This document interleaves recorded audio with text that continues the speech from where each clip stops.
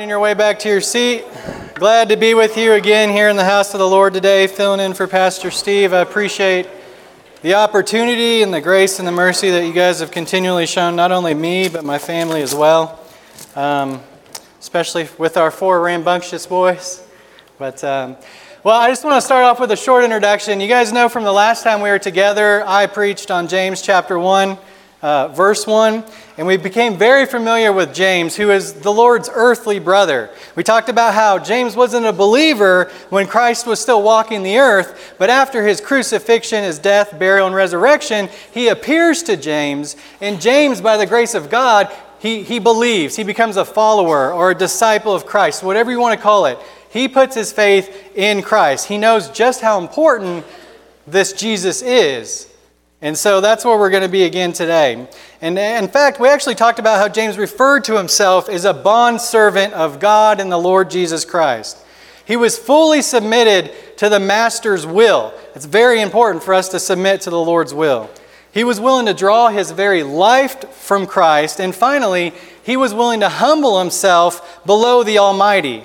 You see, these things James did, and he made it the focus of the very first verse he wrote to us.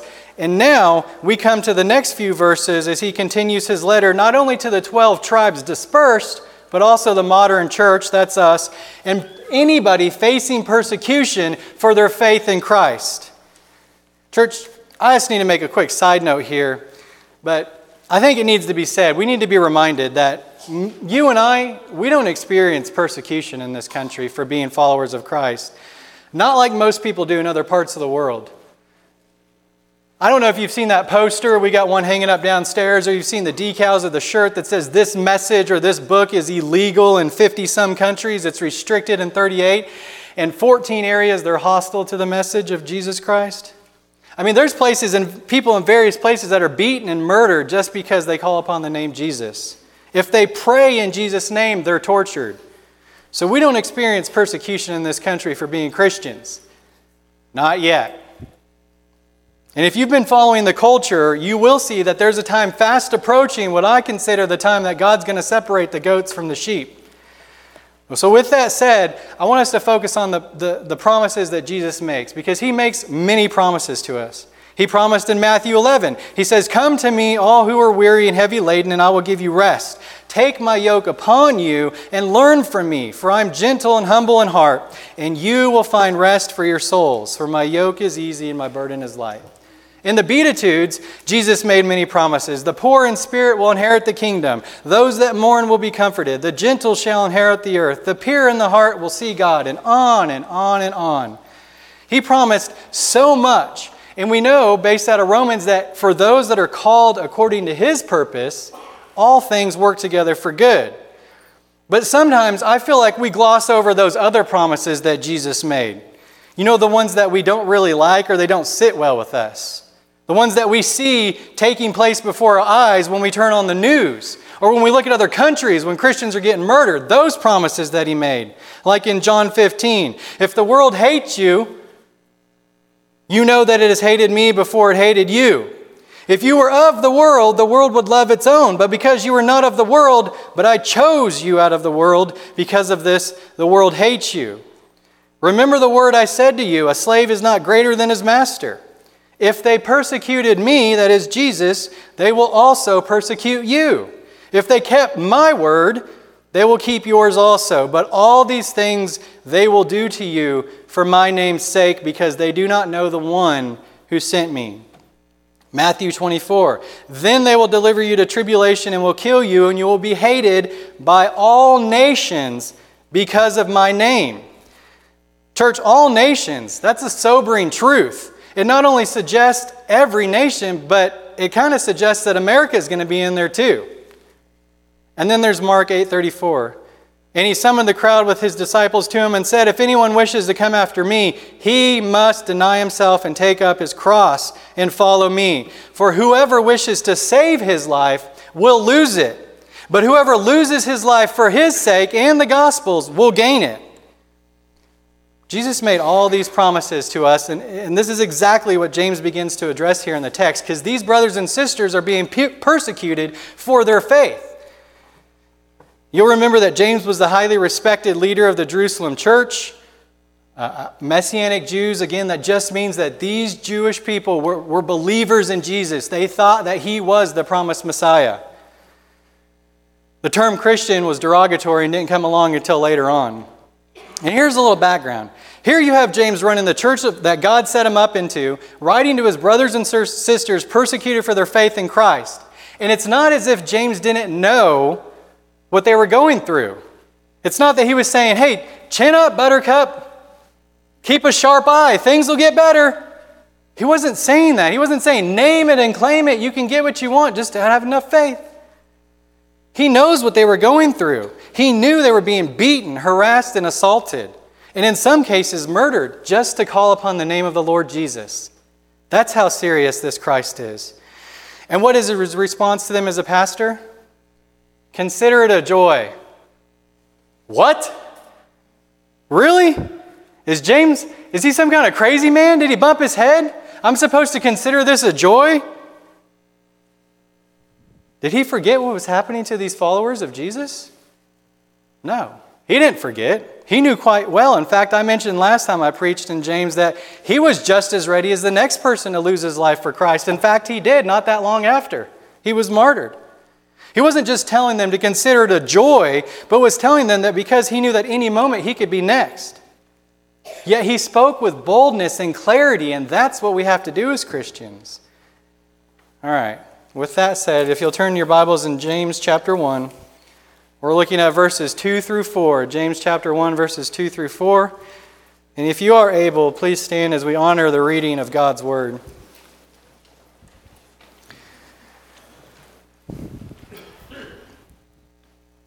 James chapter 1, verses 2 through 4. Consider it all joy, my brethren, when you encounter various trials, knowing that the testing of your faith produces endurance. And let endurance have its perfect result so that you may be perfect and complete, lacking in nothing. Heavenly Father, thank you for the opportunity to be here. Thank you for the opportunity to be alive and for the breath in my lungs. Thank you for this Christ that we're getting ready to hopefully exalt and magnify and lift up. Thank you for all the things that you do for us each and every day. God, I pray right now that everything spoken from your word this morning would be used unto your glory, that the Holy Spirit would take it and sanctify the believers. In Christ's name we pray. Amen. You may be seated. So the first thing I want us to see from these 3 verses is the joy of trials. And I know that sounds ridiculous and crazy to most, especially in our upside-down culture, but the fact of the matter is that God's word speaks more about joy than it does happiness. Happiness is fleeting. It lasts for a moment, then it's gone. Joy is everlasting contentment regardless of what you're going through. And notice here, this is also very important. James does not say, if you go through trials. He says when you go through trials, indicating that it's going to happen. You can guarantee it. Y'all haven't figured me out yet. I like to do a little explaining on some of the words from the passage to help us get a better understanding. And so this time's no different. But the first word I think we should look at here is the Greek word that we translate as consider. Now, see, in most cases, this word, we don't really think of it as far as its weightiness and what it truly means. I mean, you hear it all the time. Hey, would you consider helping me move? Would you consider loaning me $5? Absolutely not. No, I'm just kidding. Would you consider this? Would you consider that? But when we really break the word down and figure out what it means to deeply ponder on a thing and to reflectively take into account whatever it is with an intention on acting in a certain way. Now, I know that was a mouthful, so I'll say it one more time. To consider something means to deeply ponder on the thing and to reflectively take into account whatever it is with the intention of acting in a certain way. You think back to school. Most of us probably haven't been there for a while. Those that are there, think back to school when you're given a test. You're sitting there, you're looking at the question or the equation or whatever it is, and rather than immediately selecting an answer, you ponder on the information and you look back through your mental filing cabinet, right? You have to consider every angle, every option, every recollection of everything you were ever taught in order to respond in the expected way. And when you're taking a test, the expected way is to pass the test, right? James is saying, guess what? This is no different. Trials are no different. You have to exercise extreme consideration about the trials you face in order that you can respond in a specific way. What way is that? Glad you asked. It's to respond in joy. That's what James said. Consider it a joy. You spend an adequate amount of time considering your situation and what you're going through, and then you respond in joy. That's what James is telling these persecuted Christians and what he's telling us when we face various trials. You must respond in joy. Why? Many of us are familiar or have sometimes seen 12 Angry Men. You seen 12 Angry Men? Raise your hand. Seen that movie? Okay, well, good. So this won't go over like a lead balloon. This movie is a courtroom drama, and it's about 12 angry men or 12 jurors, okay? And what they're doing is they're deliberating the conviction or acquittal of a defendant based on reasonable doubt. So this in turn forces every single one of them to question not only their morals, but their values. The story goes like this. There's an 18-year-old kid on trial for the alleged murder of his father. There are two options on the table. If there's any reasonable doubt, they are to return a verdict of not guilty. However, if none is found, he will be convicted and receive the death sentence. That's a pretty big deal. I mean, if you were that person, you would certainly want those men to consider everything going on in that situation. And so in a preliminary vote, all the jurors vote guilty except number 8. He questions the reliability of the two witnesses and the prosecution's claim that the murder weapon, a switchblade, was rare because he has the same knife. He argues that he cannot vote guilty because reasonable doubt exists. Having hung the jury, number 8 suggests a secret ballot. He says if everyone is still unagreed, he will agree and vote with everyone else. But the ballot receives one not guilty. And so Juror 3 accuses Juror 5 of who grew up in the slums of changing his vote out of sympathy. But Juror 9 reveals that he changed his vote, agreeing there should be some discussion. Juror 8 argues that the noise of the passing train would have obscured the threat that one witness claimed to have heard the defendant tell his father, "I'm going to kill you." Juror 5 changes his vote, as does Juror 11, who believes the defendant, having returned to the apartment and been met by the police, was not trying to retrieve the weapon because the fingerprints had already been cleaned. So number 8 points out, well, people often say, "I'll kill you," and they don't mean it. So Juror 5 and 6 and 8 question the witness's ability to have made it to his door in time to see the defendant fleeing 15 seconds after hearing the father's body hit the floor. Juror 3 becomes infuriated and accuses Juror 8 of being a sadistic public avenger. Juror 3 tries to attack Juror 8, screaming, "I'll kill you." Juror 8 replies, "Well, you don't really mean you'll kill me, do you?" So Jurors 2 and 6 change their votes, tying the verdict to 6-6 as a thunderstorm begins. Juror 4 doubts the defendant's alibi based on the boy's inability to recall certain details, and Juror 8 tests Juror 4's own memory. Juror 2 questions the likelihood that the defendant, much shorter than his father, could have inflicted a dabward down wound, which Jurors 3 and 8 act out. Number 5 demonstrates that someone skilled with a switchblade, as the boy would have not stabbed downward. Impatient to leave, as you probably are now, Juror 7 changes his vote and earns the ire of other jurors, especially 11. He insists unconvincingly that he actually thinks the defendant is not guilty. Jurors 12 and 1 change their votes, leaving only 3, 4, and 10. Juror 10 erupts in a vitriol against slum people. The others turn their back to him, and Juror 4 tells him to sit down and not to open his mouth again. Number 8 reminds the rest, and this is important, that personal prejudice can cloud our judgments. Number 4 declares that the woman who saw the killing from across the street stands as solid evidence, and Juror 12 reverts his vote, making it 8-4. And here it is. Number 9, seeing number 4 rub his nose, irritated by his glasses, realized that the witness had impressions on her nose indicating she wore glasses but did not wear them in court. The other jurors confirm the same. And Juror 8 adds that she would not have worn them to bed, and the attack happened so swiftly that she would not have had time to put them on. 12, 10, and 4 change their vote to not guilty, leaving only number 3. He gives an increasingly tortured string of arguments building on earlier remarks about him and his son's relationship and why he wanted this guy to be guilty. But he ends up agreeing, not guilty. And you're saying, well, Pastor, what is the point to all that? Because that was painful. Only this. Because each of these men deeply and reflectively considered everything before them, were they able to respond in a specific way, which is what James tells us we're supposed to do. They spared his life and found reasonable doubt because they considered every piece of information and every bit that they had before them. And when you can't consider, or when you don't have the ability to consider your situation properly, we never respond in joy, especially when we face trials. The joy of trials is exactly that. Your response of joy in the face of adversity. Why? Because it brings honor and glory to God and peace to your soul, knowing that there is an ultimate purpose in the pain and the trials we face. It's not just because. We may not like it. In fact, nobody I know really ever does. I certainly, and you can ask my wife, I throw a bit of a tantrum when I can't sleep. But when I can't sleep and wake up in the middle of the morning and I'm stubbing my toe or stepping on Legos, I'm not jumping for joy thinking, yes, Lord, I appreciate that opportunity. Nobody does that, right? But that's not what James is saying here either. What he's saying has to do with the way we perceive our situation and what we're facing.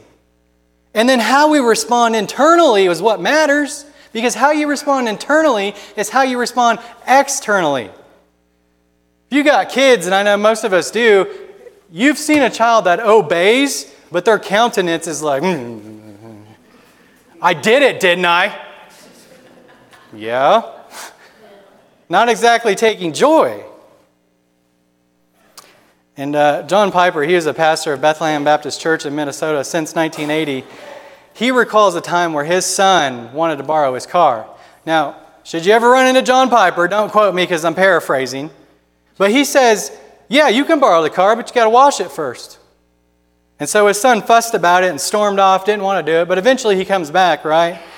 And John says he stood at the doorway watching his son wash the car, and his heart broke a little bit.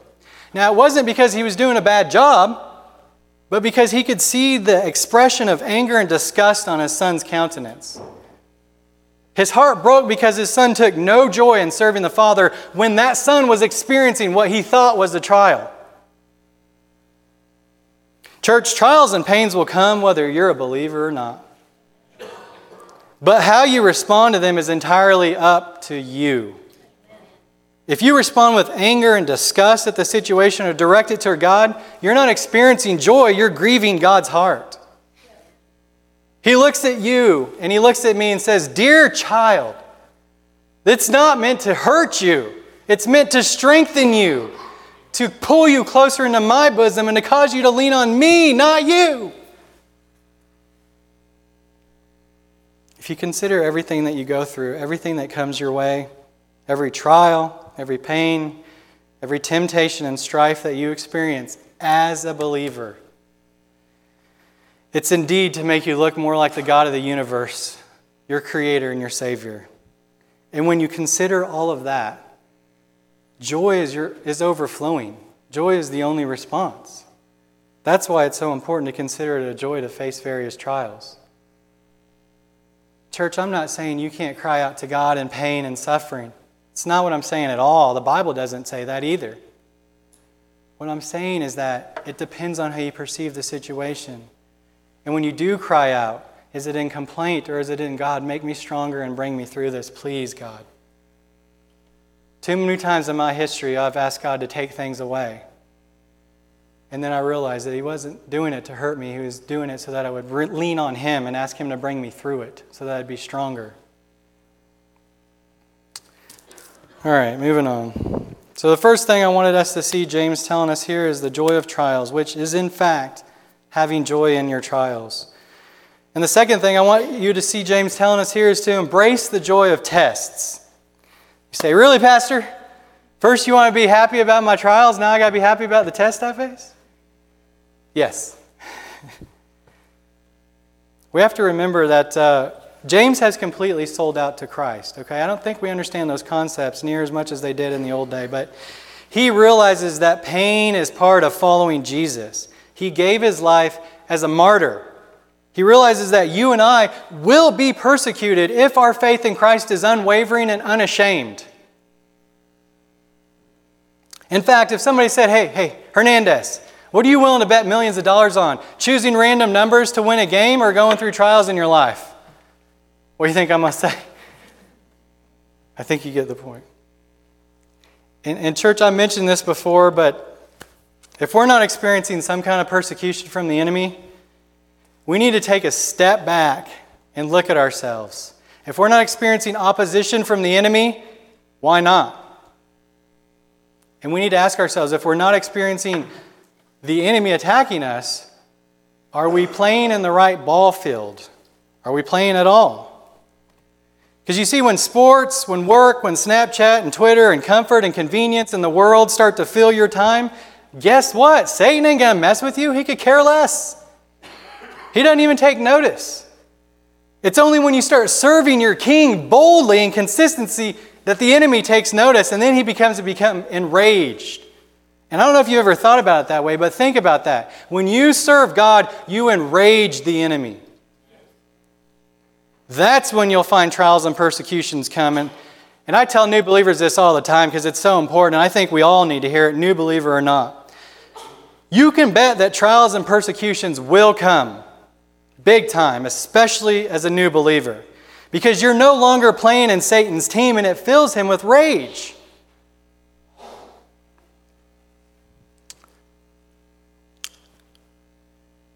The very reason why it's so important to come along not only new believers, but all believers alike and disciple each other is for the purpose of growing in godliness. Growing in godliness. If we're not growing in godliness, we're stuck in the spiritual infant stage. Church, how many infants do you know that can feed themselves, clothe themselves, protect themselves? I don't know any. Growth is essential to our sanctification.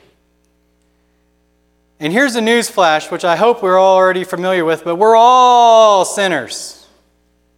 And if you want to start your day with humility at the foot of the cross, stand in front of the mirror every morning and tell yourself that you are a sinner, stand condemned under a holy God. And then when you're broken about it, preach the gospel to yourself. That God, Creator, has given the blood of His Son to save you. And then help come alongside other believers and shelter them. Instead of backbiting, gossiping, we ought to be helping one another. This is literally why we have church. It's not a place where perfect people come that don't have any problems. If you're perfect and you don't have any problems, you are in the wrong place. We have church to shelter one another, to love each other, and to help each other when we go through trials and persecutions, because we will. Most of us have or are. I'm getting a little ahead of myself, but let me back up. James knows that following Jesus brings persecution. He tells us that the only way to bring glory to God, because this is the ultimate goal. And I don't know if you're familiar with catechisms, but the Westminster Catechism asks the first question is, what is the chief end of mankind? The answer? To glorify God and enjoy Him forever. That's the only way to bring joy to God, or glory to God, is to choose joy in your tests. There's nothing worse than an unbeliever than witnessing a baby Christian who complains about everything. My coffee's not perfect. I stubbed my toe. It's too cold. God, can you warm us up? It's too hot. God, can you cool us down? God, help. I'm tired. Work is hard. God, if you could just. God, why me? It doesn't bring glory to God. And again, hear me, I'm not saying we can't cry out to the Lord. It's all about how we perceive it and how our inward response is. But this is a serious problem in the Christian world, I've noticed. When we find it easier to complain than take joy in our circumstance and in our testing, it would do us well. In fact, this is what I do. When I find myself complaining, I bring to mental image the memory of Christ as He's flogged and the flesh is ripped from His bone. Because when I think about that, I can then question myself and say, Hernandez, what do you have to complain about on this earth? Absolutely nothing, because my life could be a heck of a lot worse than it is. That's the end goal, glorifying God. And the only way to do that is to choose joy in your trials and to take joy in the testing of your faith. Why? Because when people on the outside look in, they should not see Christians who fight and bicker and gossip and complain about everything. What non-believer would look in on that and say, yes, that's what I want to do? Go to church. Most of them are probably already doing that anyway. When they look upon the lives of followers of Christ, you and me, they should see Christians who know that pain hurts. They know that death is real and that cancer kills. We know. And that persecution is a way of life for those who follow Jesus.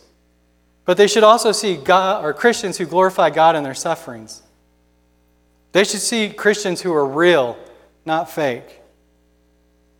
They should see Christians who know that life is hard, but they choose joy. And they should see Christians who love to come to church and serve not only their heavenly King, but each other in love, compassion, and edification.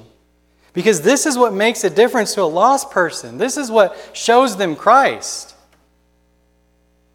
And in the context of this book, James says this is why we need to choose joy, because testing of your faith produces endurance. And if you look back at the text, James chapter 1, verse 3, he says, knowing that the testing of your faith produces endurance. And faith is defined as confidence in someone or something. So when we say we have faith in Christ, what we're really saying is that we have confidence in who He is, and what He said He did, and what the Scriptures say He accomplished. We have faith in His perfect obedient life, His gruesome and painful death, and we have faith in His glorious resurrection. And here's the best part. We have faith that when it's all said and done, we're going to be reigning with Him in glory forevermore.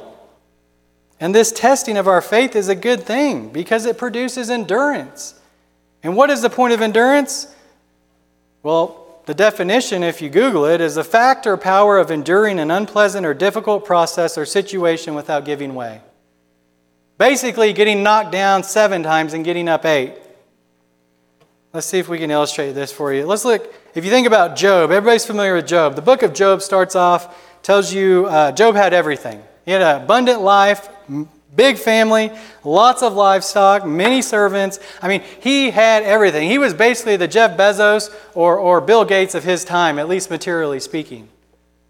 But in an instant, it feels like it all disappears.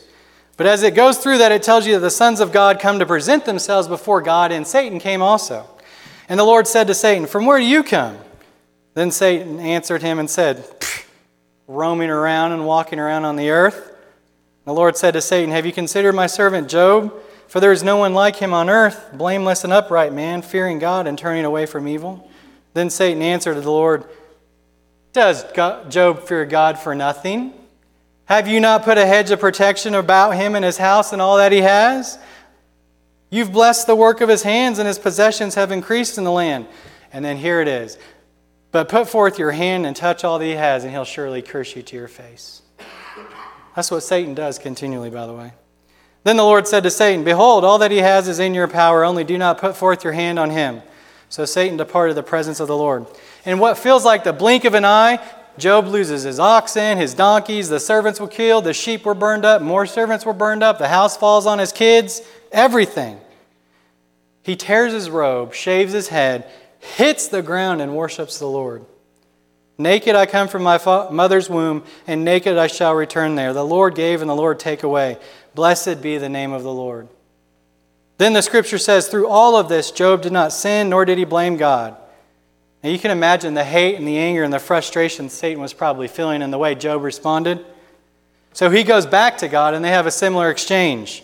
And listen how this arrogant enemy responds. "Skin for skin. All that a man has he'll give for his life. Put forth your hand now and touch his bone and flesh, and he'll curse you to your face." And now Satan goes out chomping at the bit to take his health from him.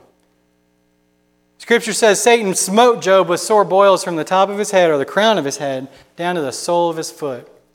And yet he sits there in ashes, scraping himself, which sounds incredibly painful. And here his wife comes to him and says, "Do you still hold fast to your integrity? Curse God and die." Thanks, sweetie.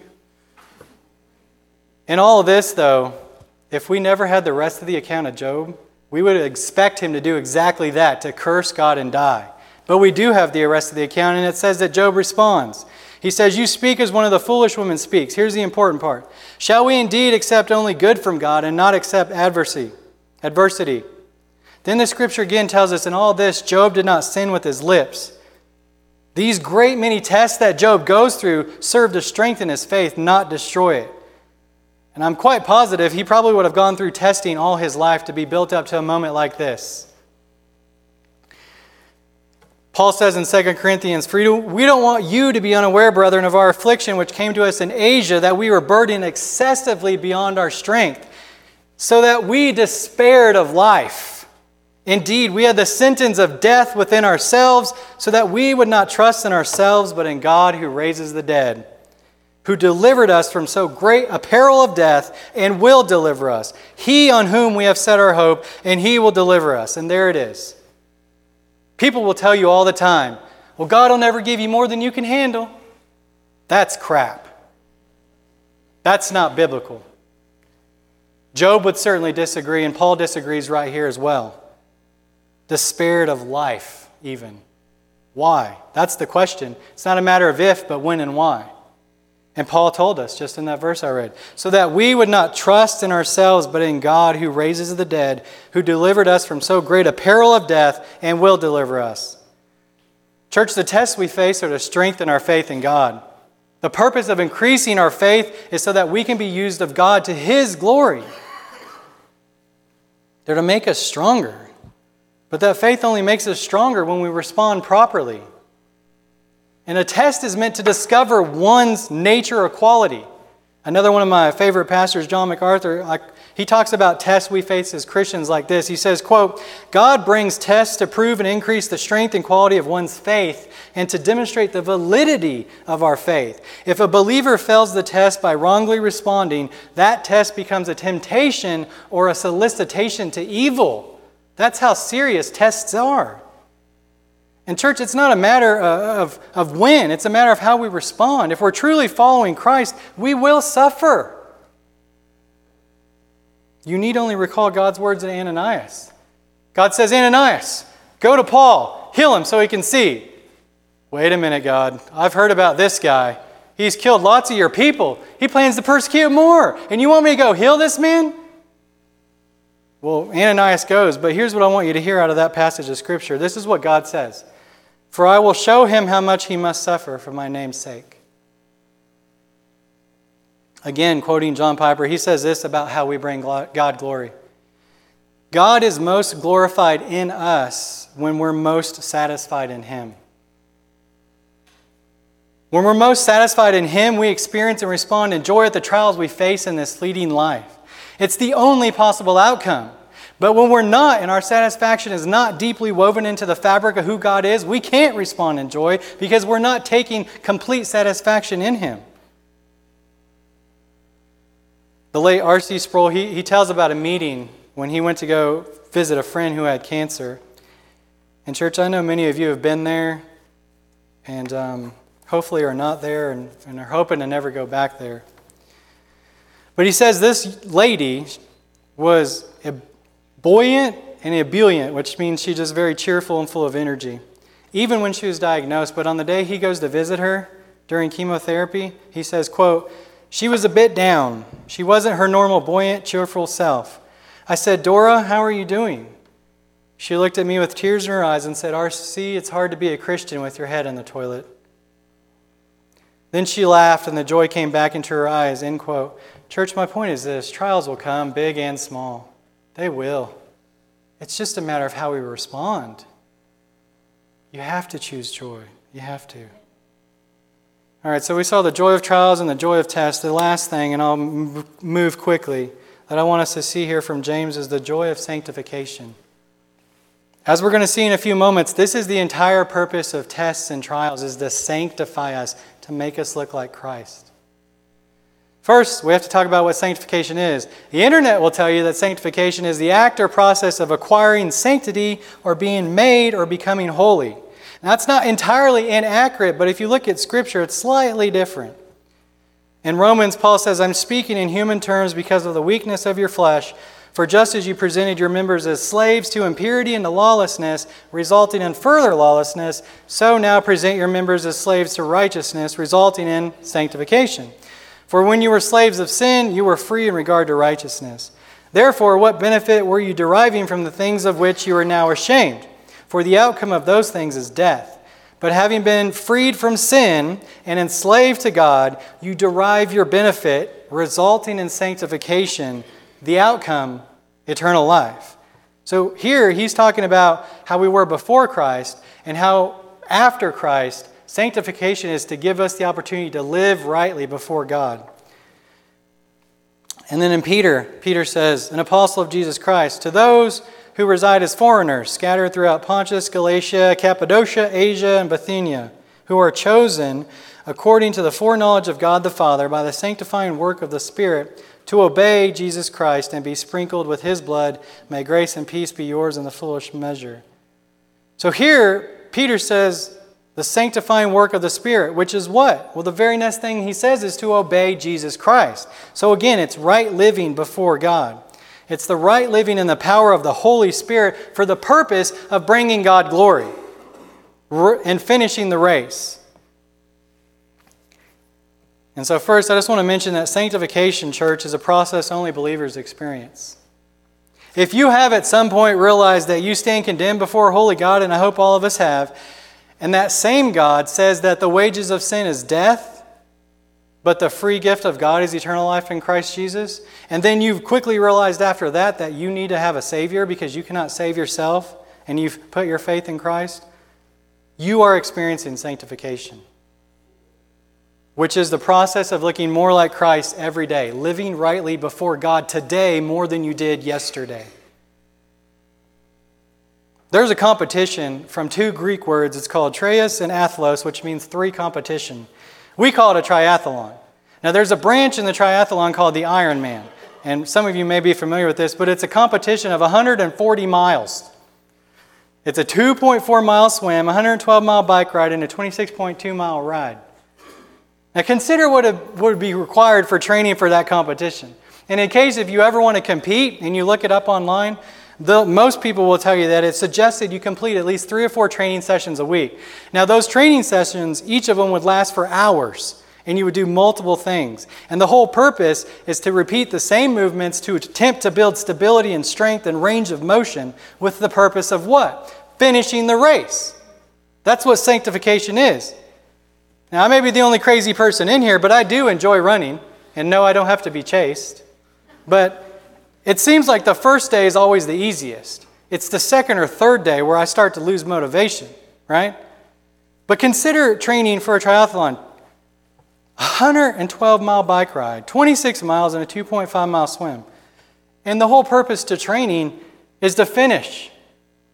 That's what James says. James 1:4, and let endurance have its perfect result so that you may be perfect and complete, lacking in nothing. The purpose of our trials and our tests is to make us complete, sanctify us, lacking in nothing so that you can finish the race. And training is essential. Nobody I know sits on the couch and goes, I'm going to get buff this year, and then stays on the couch. You don't do that. You have to actually put forth work. And in order to grow in godliness, you face trials and tribulations so that when you pass the test and you respond in joy, you're growing in godliness. You're training. Paul says, for I'm already being poured out as a drink offering, and the time of my departure has come. I have fought the good fight, I have finished the course, and I have kept the faith. In the future there is laid up for me the crown of righteousness, which the Lord, the righteous judge, will award to me on that day. And not only to me, but to all who loved His appearing. Here in 2 Timothy, Paul reminds us that sanctification in this life is a marathon. You're not going to get there quickly. It's a slow, gradual process that brings us near the finish line, and the finish line is being welcomed into glory. If we hope to finish the race, we have to take joy in our sanctification. James says, do this and let endurance have its perfect result so that you, dear brothers and sisters, will be perfect and complete, lacking in nothing. Sanctification is to build your endurance so that one day you and I will look like Jesus. We'll be perfect and complete. you will have finished the race and you will have kept the faith. And so, in closing, the reason we should consider it a joy to face various trials, and the reason we should consider it a joy to face various tests, and the reason we should consider sanctification a joy is because the God of this universe, our Creator, Christ Jesus, the one that the Scripture says, although He existed in the form of God, did not regard equality with God a thing to be grasped, but emptied Himself, taking the form of a bondservant, and being made in the likeness of man, being found in appearance of man, He humbled Himself by becoming obedient to the point of death, even death on a cross. This one who did this, because of my sin and because of your sin, gave us the example to follow. And the purpose is because it brings glory to God. Brings glory to God. Jesus said that, Father, glorify me now, that you may receive glory. It strengthens our faith and it makes us look more like Jesus and shows the outsider, the lost person, because that's what we're supposed to do. Shows them what true biblical joy is. That even as we suffer as Christians, we suffer well because we know who holds our tomorrow. And why should you consider it a privilege to suffer for Christ? Paul sums it up in Philippians, for to you it has been granted for Christ's sake, not only to believe in Him, but also to suffer for His sake. Church, hear me.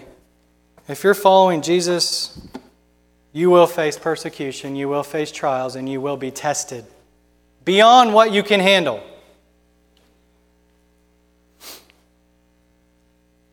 But the end result is your sanctification, so that you and I, by the transforming power and effectual work of the Holy Spirit, will one day look like the Messiah in all His glory and will reign forevermore. That's the purpose. And that, church, when you consider everything about that, is a great reason to have joy. Let's pray. Heavenly Father, thank you again for your grace and for your mercy, Lord. Thank you for all the things